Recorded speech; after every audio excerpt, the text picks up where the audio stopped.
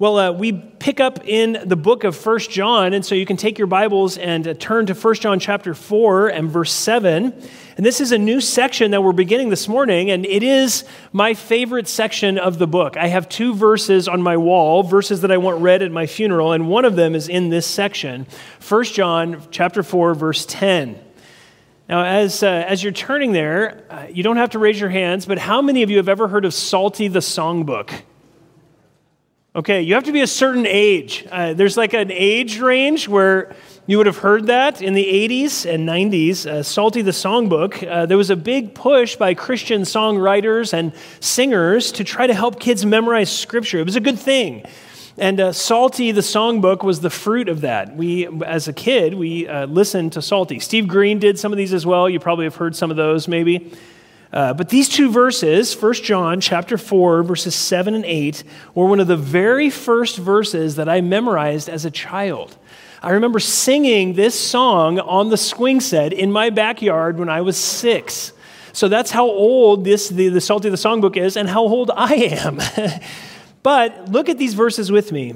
John says this. He says, "Beloved, let us love one another. For love is from God, and everyone who loves is born of God and knows God. The one who does not love does not know God, for God is love." Now these verses, and there's a good reason why Psalty covered these verses contain one of three God is statements. John tells us in verse 8 that God is love, that God is love. And in chapter 1, verse 5, we heard that God is light. And in chapter 2, verse 29, we're told that God is righteous. And so those three things, light, righteousness, and love, define God's character for John in this letter. And so we're going to spend some time in these verses, not just in verses 7 and 8, but through this section. I actually don't know how long we're going to be here. I tried to outline it all, and I realized that's impossible. There's so much to be said. And so we're going to spend some time studying these verses, starting in verse 7.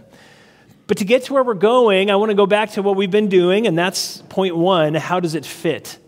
How does it fit? Now this morning, normally what we do is we look at the verses and how they fit into John's logic in the text, in the flow of the text.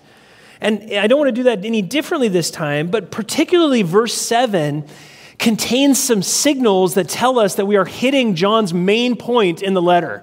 This is where he's been moving through the entire epistle. He's built structures in place in order for him to come to chapter 4, verse 7 and to address the issues that he does here.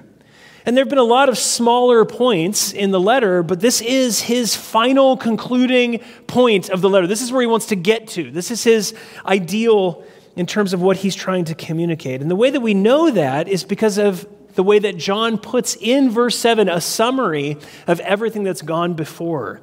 His language in verse 7 is like little red flags that signal warnings that we've already heard certain things in the past, and those are now coming together into this final section. And so we're going to actually look at 4 of these flags. There are 4 flags, and so there's points A through D, and I want to show you these specifically. The first one is in point A here. It is from God, the phrase from God. Look at verse 7 again with me. He says, "Beloved, let us love one another, for love is from God." Now in Greek, you can't see, in English you can't see this, but in Greek it's very emphatic. This love is from God is very emphatic in the way that he writes it. And that should actually signal something in our minds because we've just heard the phrase from God, haven't we? Look up in chapter 4 and look at verse 4 with me. He says, "You are from God, little children, and have overcome them." So he says, you're from God. And then if you look at verse 6, he says, "We are from God, the apostles." So John is connecting the from Godness of Christians and the word, and he says, now love is from God. So he's putting that phrase in there in order for us to understand how this fits together. We are from God, he says. You, Christians, are from God. And now, love is from God. Love is the obvious fruit that God births in the heart of his people through the word of God that he has given us. So that's the first connector, the first marker that tells us he's dealing with what came in chapter 4, verses 1 through 6. The second marker is in point B. John says, let us love. let us love. Look again at verse 7 again. Beloved, let us love one another, for love is from God. Let us love. Now, this is a command. It's an imperative. He's telling us to do something. John is calling them, and interestingly himself, to the kind of love that he's already been discussing. He's already made a point about love, hasn't he? In fact, just look back with me at chapter 3, verse 11. Look back there. Turn with me. It's always good to hear pages flipping. My heart just rejoices when I hear the pages turn. It's nice. If you're using a digital Bible, that's okay. Clicking is also fine. Look at chapter 3, verse 11 with me. He says, "For this is the message you have heard from the beginning, that we should love one another." So in verse 11, he says, this is what we should be doing. This is what we ought to be doing as Christians. We should love one another. And now in chapter 4, verse 7, he says, let us love one another. Do this thing. Act, right? That's what he's doing. And so we have this specific connection with chapter 3. From chapter 3, verse 11, all the way down to chapter 3, verse 24, we're told that love is the command that we should be obeying as Christians. So John connects us to chapter 4, verses 1 through 6. He connects us to chapter 3, verses 11 through 24. So we have this idea that love is from God, and we've already seen that we should love one another, which John now commands us to do. But there's more, actually. There are more connections, and this is point C, born of God, the phrase born of God. Look again at chapter 4, verse 7. He says, "Beloved, let us love one another, for love is from God, and everyone who loves is born of God." Now, where have we heard born of God before? Well, flip back to chapter 2, verse 29 with me. Chapter 2, verse 29. He says, "If you know that he is righteous, you know that everyone who practices righteousness is" what? Born of him.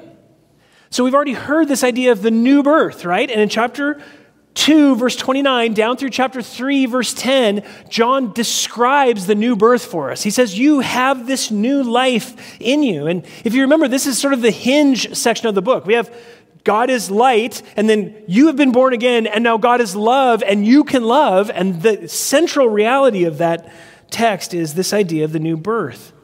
So John wants us to understand that we as believers are born of God. We have a new nature inside of us that God has given us that causes us to live in the way that God wants us to live, to be righteous. And what does it mean to be righteous? To be righteous means to love, doesn't it? If we're loving, then we will be righteous. In fact, that's what Jesus told the man in Matthew 22, verses 36 through 40. He says, what is the greatest and first commandment? He says, love the Lord your God. And the second is like it, love your neighbor as yourself. On these two, if you remember the language, depend the law and the prophets. That word for depend is to hang something on a hook. All obedience, all righteousness hangs on love for God and love for others. If we're loving God and we're loving other people, we will live in righteousness. And so John has told us all of these things already, and there's actually one more marker. Look back in chapter 4, verse 7 with me. He says, beloved, let us love one another, for love is from God, and everyone who loves is born of God and knows God.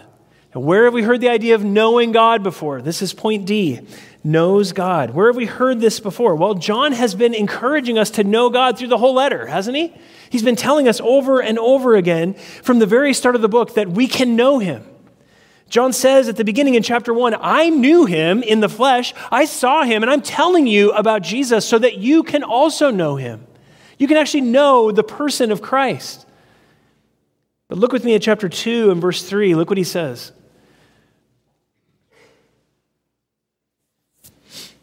In chapter 2, verse 3, he says, by this we know that we have come to know him. Isn't that awesome? He says, you can know that you know him. How? He says, if we keep his commandments. In other words, if we obey what he says to do, this is what love for God looks like. We then love people. So John is telling us that the knowledge of God, that knowing him causes us to have a new life inside of us. And that new life inside of us then produces a love that works itself outward to other people. We love one another because we have his spiritual DNA in us. And because of that, we are commanded to love as an outflow of the life of God that lives inside of us. And that love is the natural byproduct of our knowledge of God because love is from God. So how does it fit? Well, it's the whole thing. Verse 7 is literally the whole letter summarized up into one phrase and then commanded to us for our lives. John is bringing all of his arguments together in this single command in chapter 4, verse 7. So this brings us to point 2, the command, God-like love. God-like love. Now, I think this should be obvious to us as we consider John's command to us. He tells us to love. He commands us to do this. And it isn't just for us. Look at what he says in verse 7 again. Look with me there. He says, "Beloved, let us love one another." This is so interesting. The word beloved is actually the exact same Greek word. In fact, in Greek, they look like the same word. Beloved, let us love one another. He's including himself in the command, right? He says, I love you, but let us love one another. I need to love you more. He's saying that this is the universal command for all Christians. We should love our brothers and sisters in Christ. And it's been his theme throughout the book. And this section, this beginning in chapter 4, verse 7, is the crowning moment of his epistle. This is where he's been going through the book. So we have to ask ourselves this question. What kind of love are we talking about here? What kind of love are we talking about here? When he says, let us love one another, what does it mean? The answer, of course, is that it should be God-like love. We should love the way that God does because love is from God, right? And we've been born of God and we know God, and therefore we ought to love in the same way that God loves. So what are the marks of God-like love? What does it look like to love the way God loves?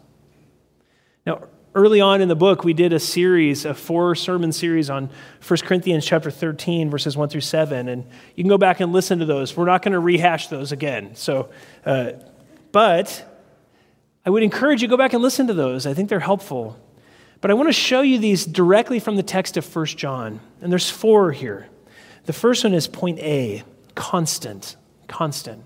God-like love is a constant love. It's interesting, in chapter 4, verse 7, love is referenced always in the present tense. Notice what he says, beloved, let us love one another. Present tense, right now. There's never a time when that isn't true.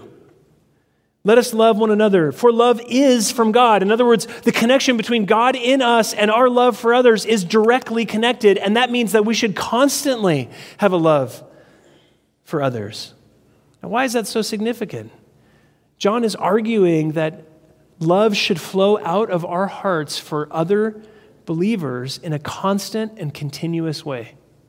There should never be a time, ever, regardless of how we're treated, when love isn't flowing out of us as believers.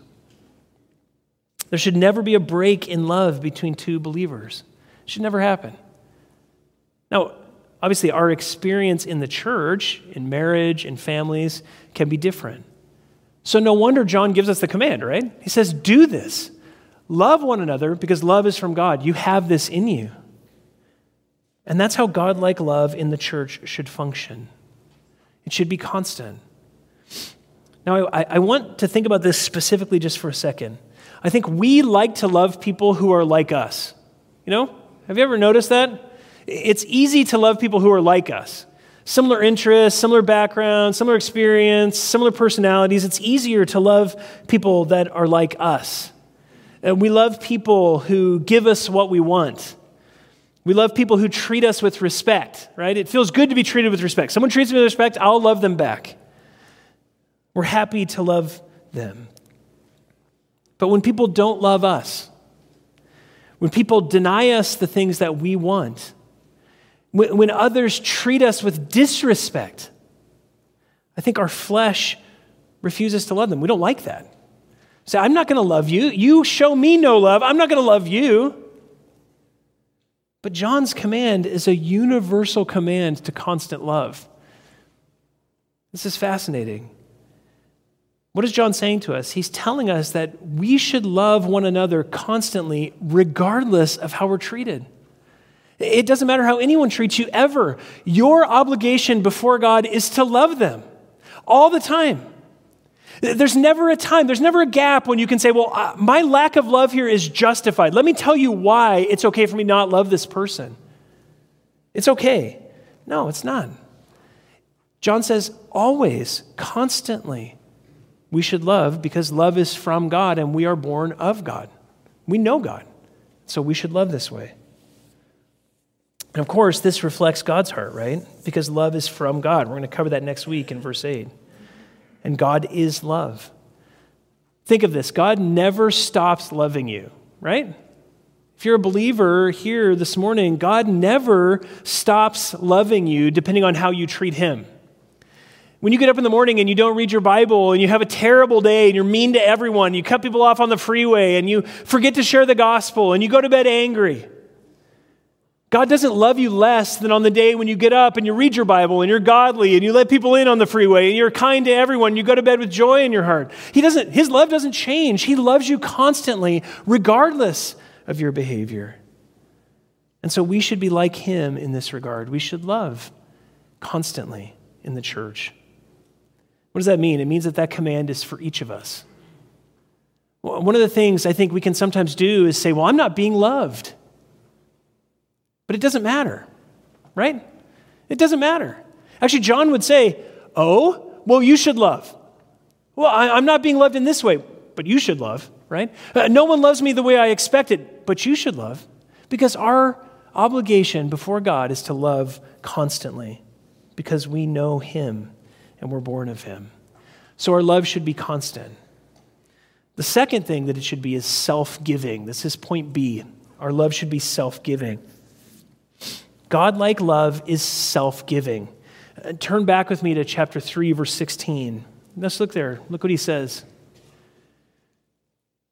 He says, we know love by this, that he laid down his life for us, and we ought to lay down our lives for the brothers. That's an amazing verse. That's a stunning verse. We covered it. We spent a whole week on it.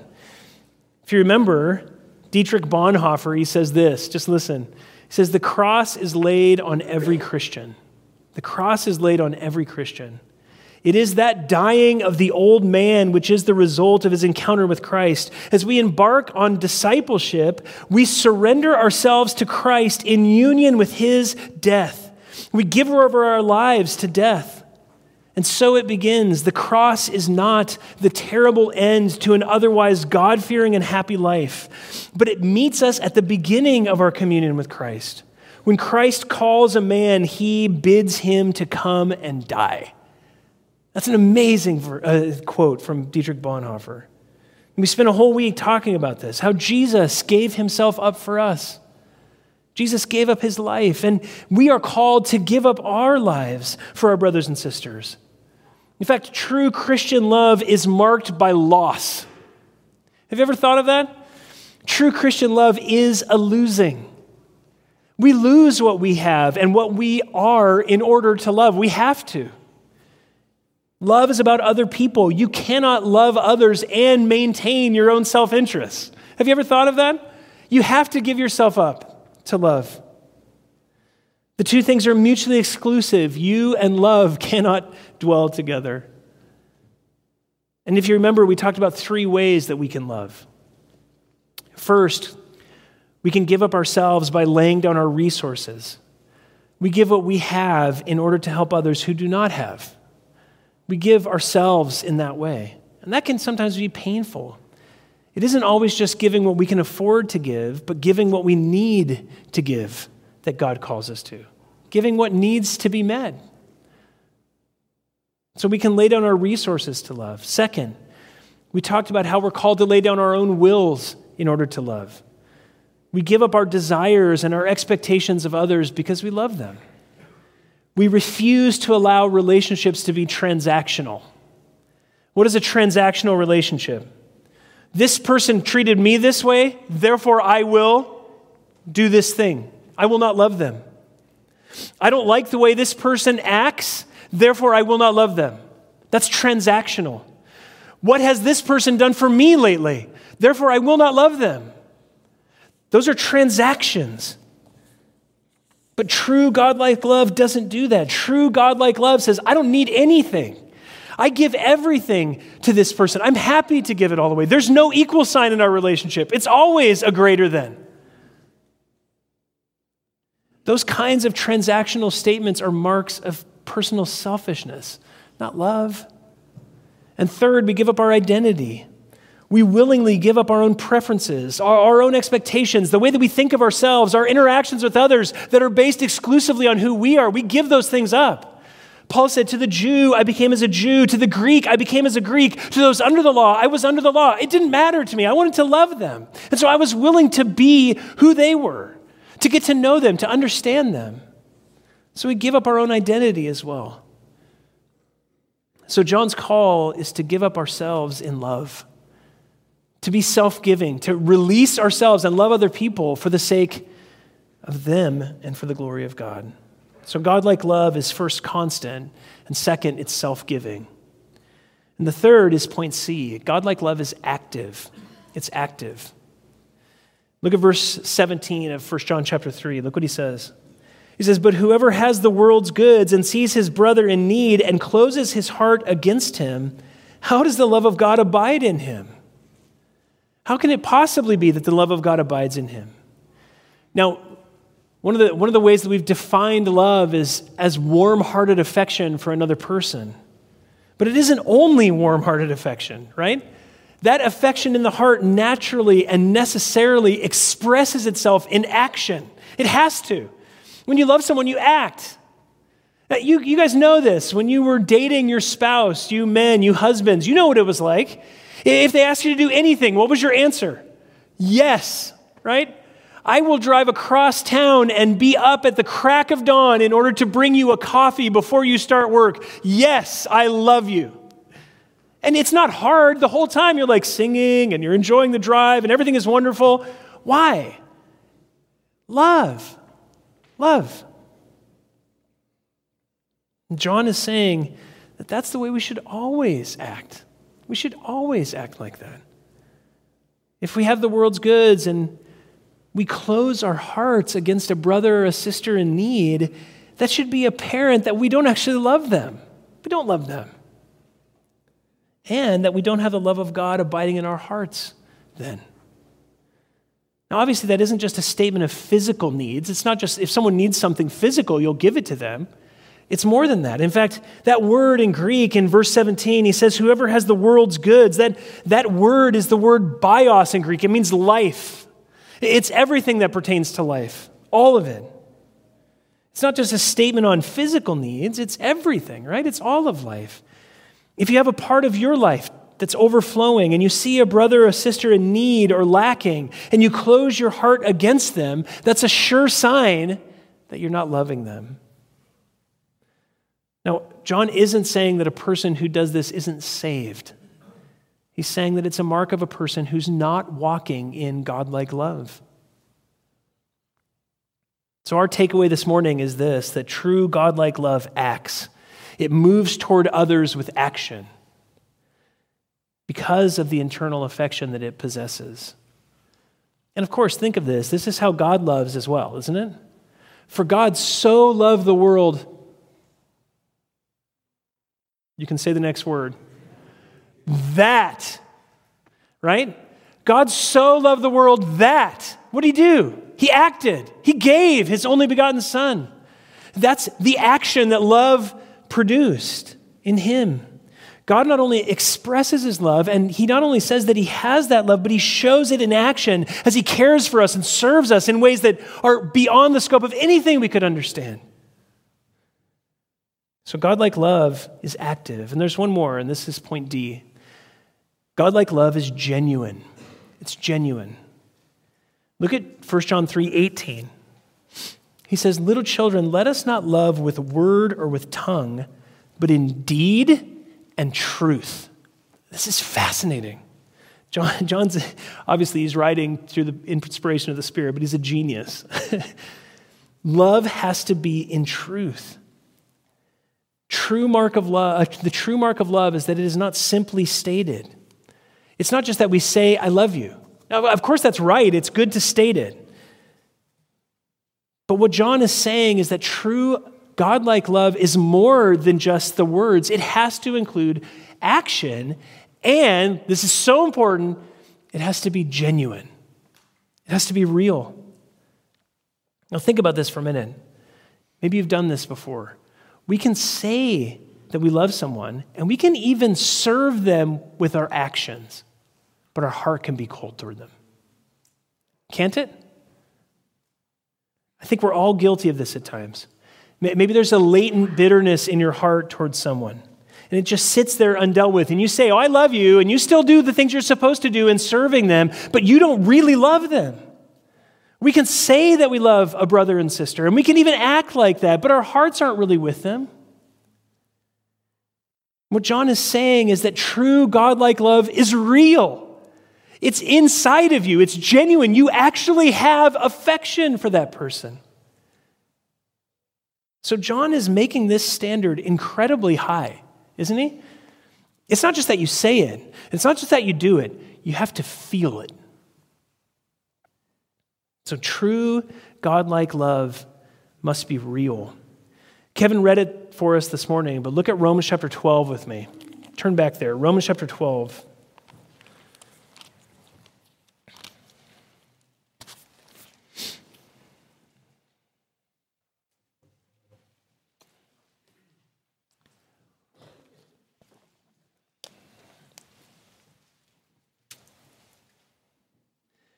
In verse 9, he says, let love be without hypocrisy.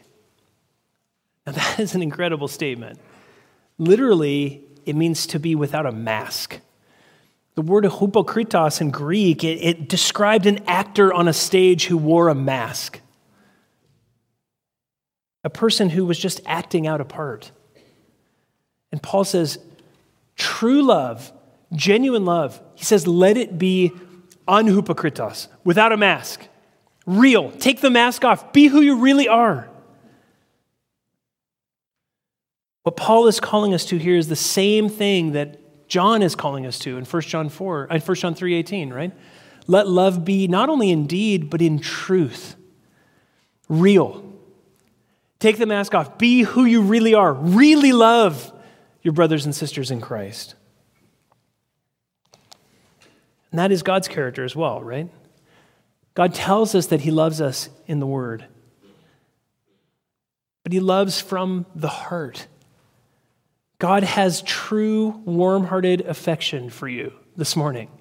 He actually feels love for you right now. He genuinely loves you as his child if you're a Christian. So John says this is what love should look like. And he says, let us love one another. Beloved, let us love one another, for love is from God. So John says love should be constant. It should be self-sacrificial. It should be active, and it should be genuine. It should be real. That's what love should look like in us. That's the standard we're called to. Now, if right now you're in your heart, you're like, check, got it. You're in huge trouble. None of us does this well. And John actually helps us with this. We're going to end here with the how, and this is point 3, the source, which is the new birth. The source for this kind of love is the new birth in Christ. Now, it shouldn't come as a surprise that John connects this kind of love with God in your heart, right? In fact, look at 1 John 4:7 again. He says, beloved, let us love one another. He commands it, for love is from God. And then he says, everyone who loves is born of God and knows God. So love, he's connecting the source for that kind of godlike love with God himself in us. That's the connection. Those who love like this are born of God. And it's interesting, the verb there is in the perfect tense. In verse 7, look again with me. He says, beloved, let us love one another, for love is from God, and everyone who loves, it should say, in the NAS it says, is born of God. In the LSB and the ESV it's better. It says, and everyone who loves has been born of God. In other words, love is the evidence that new life has happened inside of you. Has been born of God. The only way we're going to change and love this way is through the power of God dwelling in us because we're alive in him. The new birth is the way that this happens. And of course, the power to do this does dwell in us, right? Look back at chapter 3 and look at verse 9, and we'll do this a little bit more in just a second. But look at chapter 3, verse 9. Look what he says. He says, no one who is born of God practices sin because his seed, God's seed, abides in him. And he cannot sin because he's born of God. Your new nature, when you came to Christ, your new life inside of you, that new birth that God gave you, that is born of God and it loves. It can't practice unrighteousness. It can't keep on unrighteousness. Why? Because it's new. Yes, you have your flesh. Yes, you're going to sin and fail in love. But when you die and your flesh goes in the ground, you will never sin again. Amen? Because you are new in Christ. And that new seed that abides in you is pushing you to love. So if that's true, and John's already said that, then why write this verse? Why write this verse? Why even say this? He's already said basically all this stuff. And the answer is in point A here, fighting the apparent lack. Fighting the apparent lack. This is obviously the greatest commandment. Jesus said it. Every New Testament author says it. It's Christ, almost his last words on earth, is to command his disciples to do this. It should be obvious. But John feels this need to write an entire epistle to get to this verse and tell you to love, to command that. And the reason for that is that there is an apparent lack of love that John is addressing. There's a lack of love that he's dealing with. What's interesting is that he isn't just addressing the lack of love in other people. Notice his language again. Look at verse 7. He says, beloved, what's the word? Us. Let us love one another. He's saying there's a lack of love that's God-like love in his life. He doesn't meet the standard that he knows he's just written. He knows that he has weaknesses in this area. Now, maybe you've heard the phrase misery loves company. John isn't doing that here.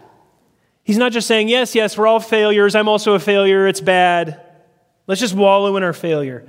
No, just the opposite. What John is saying is, yes, I lack love. I should love more. I should love better. And I know that all of you readers lack love as well. But let us love one another. Let's do this. That's what John is saying. Why? Because love is from God, and we know God, and we were born of God. We do this. John doesn't allow himself to stay in that place of complacency and just roll over and give up and say, well, it's too hard to love this person. I give up. He doesn't say that. He says, no, let us love one another. Think of what this means for your life right now. Just think. Is there someone in your life that you're not loving well right now? There is. I know there is. For every single one of us. How do I know that? Because you're all still in bodies. Every single one of us has our flesh. We're all struggling to love the way that we should love. All of us are. I know there is. Maybe it's in your marriage. Could you love your spouse better? Could you? Of course you can. So John says what? Do it. Love. Let us love one another. Maybe it's with your kids. Could you love your kids better? Yes. Or kids, could you love your parents better? Yes, you could. Maybe it's someone in the church. Is there someone in the church who you have a hard time loving? There is. John would say, the issue isn't them. It's you. It's you. Love them. Let us love one another, he says. But what's so interesting to me is the next point. John assumes the power exists. This is point B, John's assumption. John's assumption. This is where we'll end for today, and we'll pick up in verse 8. But I want to conclude with what John assumes about you this morning. Look what he says in verse 7. He says, beloved, let us love one another, for love is from God, and everyone who loves has been born of God and knows God. What's he saying? His point is that when we show this kind of God-like love, the root assumption is that we are acting according to our new life. Our new nature is functioning. The real you, the Spirit-born you is now functioning. We're doing what we should be doing. when we love this way. And in fact, John's assumption when he writes this letter, and I would say even when I preach this verse to you this morning, is that the Spirit of God is inside of you, and he is working in your heart. He assumes that your new nature hears this verse and says, yes, yes. Yes, I need to love my wife more genuinely. Yes, I need to love my husband more accurately. Yes, I need to love my kids more sacrificially. Yes, I need to pursue that brother or sister in the church with love constantly. That is the response of a heart that's new. And John actually assumes that that's true about you. Isn't that fascinating? He assumes that the Spirit moves in your hearts, and he assumes that what's inside of you is saying, yes, do this. Do it. Do it. I would just appeal to you. Be so careful with self-justification. Be so careful with self-defense. There's so many ways that we can be our own best defense attorneys, can't we? And what we can do is begin to make love transactional again. We can be quick to defend ourselves, give all the reasons that we have the right to not love this way. But John assumes that the Spirit of God inside of you is telling you, do this. Do this. So I would appeal to you to stop giving justifications for why you don't love in this godlike way and start repenting and trusting his power that works in you to change. You have it. And our church is so good at this. Kevin even said it this morning. I think we do this so well, but we can do better. Certainly, John loved well. But he says, let us love one another. He knows he needs to grow. All of us do. All of us do. And this is our way forward. We admit our weaknesses. You admit it.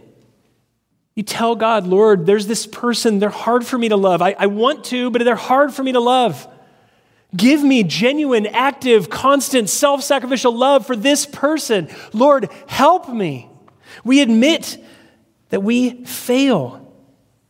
And then we remember the power of God that is ours in the gospel, that all of our sins have been forgiven once and for all, that Jesus died and shed his blood so that our lovelessness is already forgiven, and that he now cares for us and dwells inside of us to empower us to change.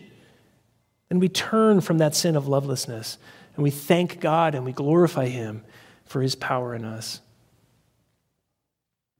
That's what we're doing in communion, isn't it? We're going to take communion this morning. It's just a reminder. It's that reminder that your sins are forgiven, that your debt has been paid in full once and for all by the blood of Christ shed on your behalf. And it's a reminder that you've been born of God and that God's love dwells in you. Communion is designed to bring us into the throne room of heaven. Have you ever thought of that? We come to Christ in communion. It's not just bread and cup that symbolize what he did for us in the past. In communion, we come to him. Look with me at Hebrews chapter 4 real quickly.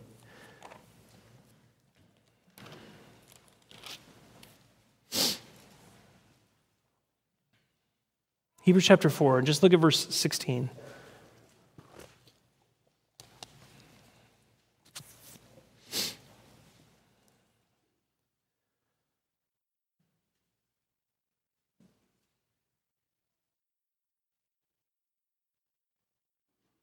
The author of Hebrews says this. He says, therefore, let us draw near with confidence to the throne of grace. What can we do? We can walk right into the throne room of heaven, and on the throne is grace for us. Why? Look up in verse 14. Look what he says. Therefore, since we have a high priest who has passed through the heavens, Jesus, the Son of God. Why can we enter into the throne room of heaven right now this morning at communion? Because Jesus has already gone for us. He's made the way for us. How? Through his blood shed on our behalf. And then look what he says in verse 16. He says, therefore, let us draw near with confidence to the throne of grace so that we may receive mercy. Why do you need mercy? Why do you need mercy? When you come to communion, why do you need mercy? Because you're a sinner. You haven't loved the way you're supposed to love. You haven't loved your spouse the way you should. You haven't loved your kids. You haven't loved your parents. You haven't loved each other the way you should. None of us has. We need mercy. But when we come to communion, what are we told? You find mercy, forgiveness of your sins. It's taken away. And then look what he says. And you find what? Grace to help in your time of need. What's your time of need? It might be the car ride home. It might be a conversation after church. It might be some event that you know is coming up. It might be a family dinner. I don't know. But you will find grace to help. Where? In Christ, at the throne of grace. And so this is what communion does. It brings us to Jesus. And in Christ, we find that his blood has been shed for all of our sins, and that his body was broken on our behalf, and that he loves us. And when we trust that love that he has for us in his death on our behalf, we find the power to love the way that he loves. We get grace to help us in our time of need. And so I want to invite you to take communion this morning and to just confess your sins. Just admit, and trust the finished work of Christ on the cross and believe that he lives in you. This is his grace that is for you this morning, right now, to love with God-like love. And for those of you with children, as elders, we would just appeal to you to be cautious, to be certain that your kids truly know Christ before you let them take communion. And I would just appeal to you, if you're here and you realize, I've never actually trusted Christ, I don't know him, please don't take communion. Don't partake of the elements. This is for Christians. It's meant for Christians. And if you're here and you're not a Christian, don't take it. Just pray and spend some time confessing your sins and trusting in the finished work of Christ for sinners like you. So my appeal to you as we take communion this morning is that you would confess, that you would repent. Those areas where you haven't loved the way that God would have you to love. And then that you would just trust that Christ's blood was shed on your behalf and that his body was broken for you, and that you would know that you're forgiven, that you would find mercy and grace to help in your time of need. Let's pray. Father in heaven, Lord, we thank you for your word. We thank you for what it commands us. Lord, we know that when you tell us that we should love like you love, Lord, it's a standard that is so high that we cannot attain it. And yet, Lord, you haven't told us that we get a pass. You've called us to it. Even the Apostle John, the one who leaned against you at the Last Supper, Lord, he admits his need to grow. Lord, we all need to grow. Lord, you know my failings in this. Lord, all of us need to grow, to love more like you love. So, Lord, I pray this morning for each of us. Lord, that we would each this morning repent of our sins, confess, admit that we have failed to love as you love. And Lord, that in repentance, in confession, Lord, that we would remember that your Son loved like this perfectly, and that at the end of his perfect life, you put him on a cross and his body was broken and his blood was shed for us so that we could be forgiven and find mercy and find grace to help us in our time of need. And Lord, for those who don't know you this morning, Lord, I pray that you would show them. Lord, show them that they cannot obey this command because they're not born again. But Lord, I pray that you would show them that Jesus Christ came into the world to save sinners, and that they would trust that. Lord, we thank you that you have given us all the power we need to obey you. Lord, I pray that that would bear fruit in our lives, that we would love each other better because of what you've done for us in Christ. Lord, we love you. We thank you. In Christ's name, for his glory we pray. Amen.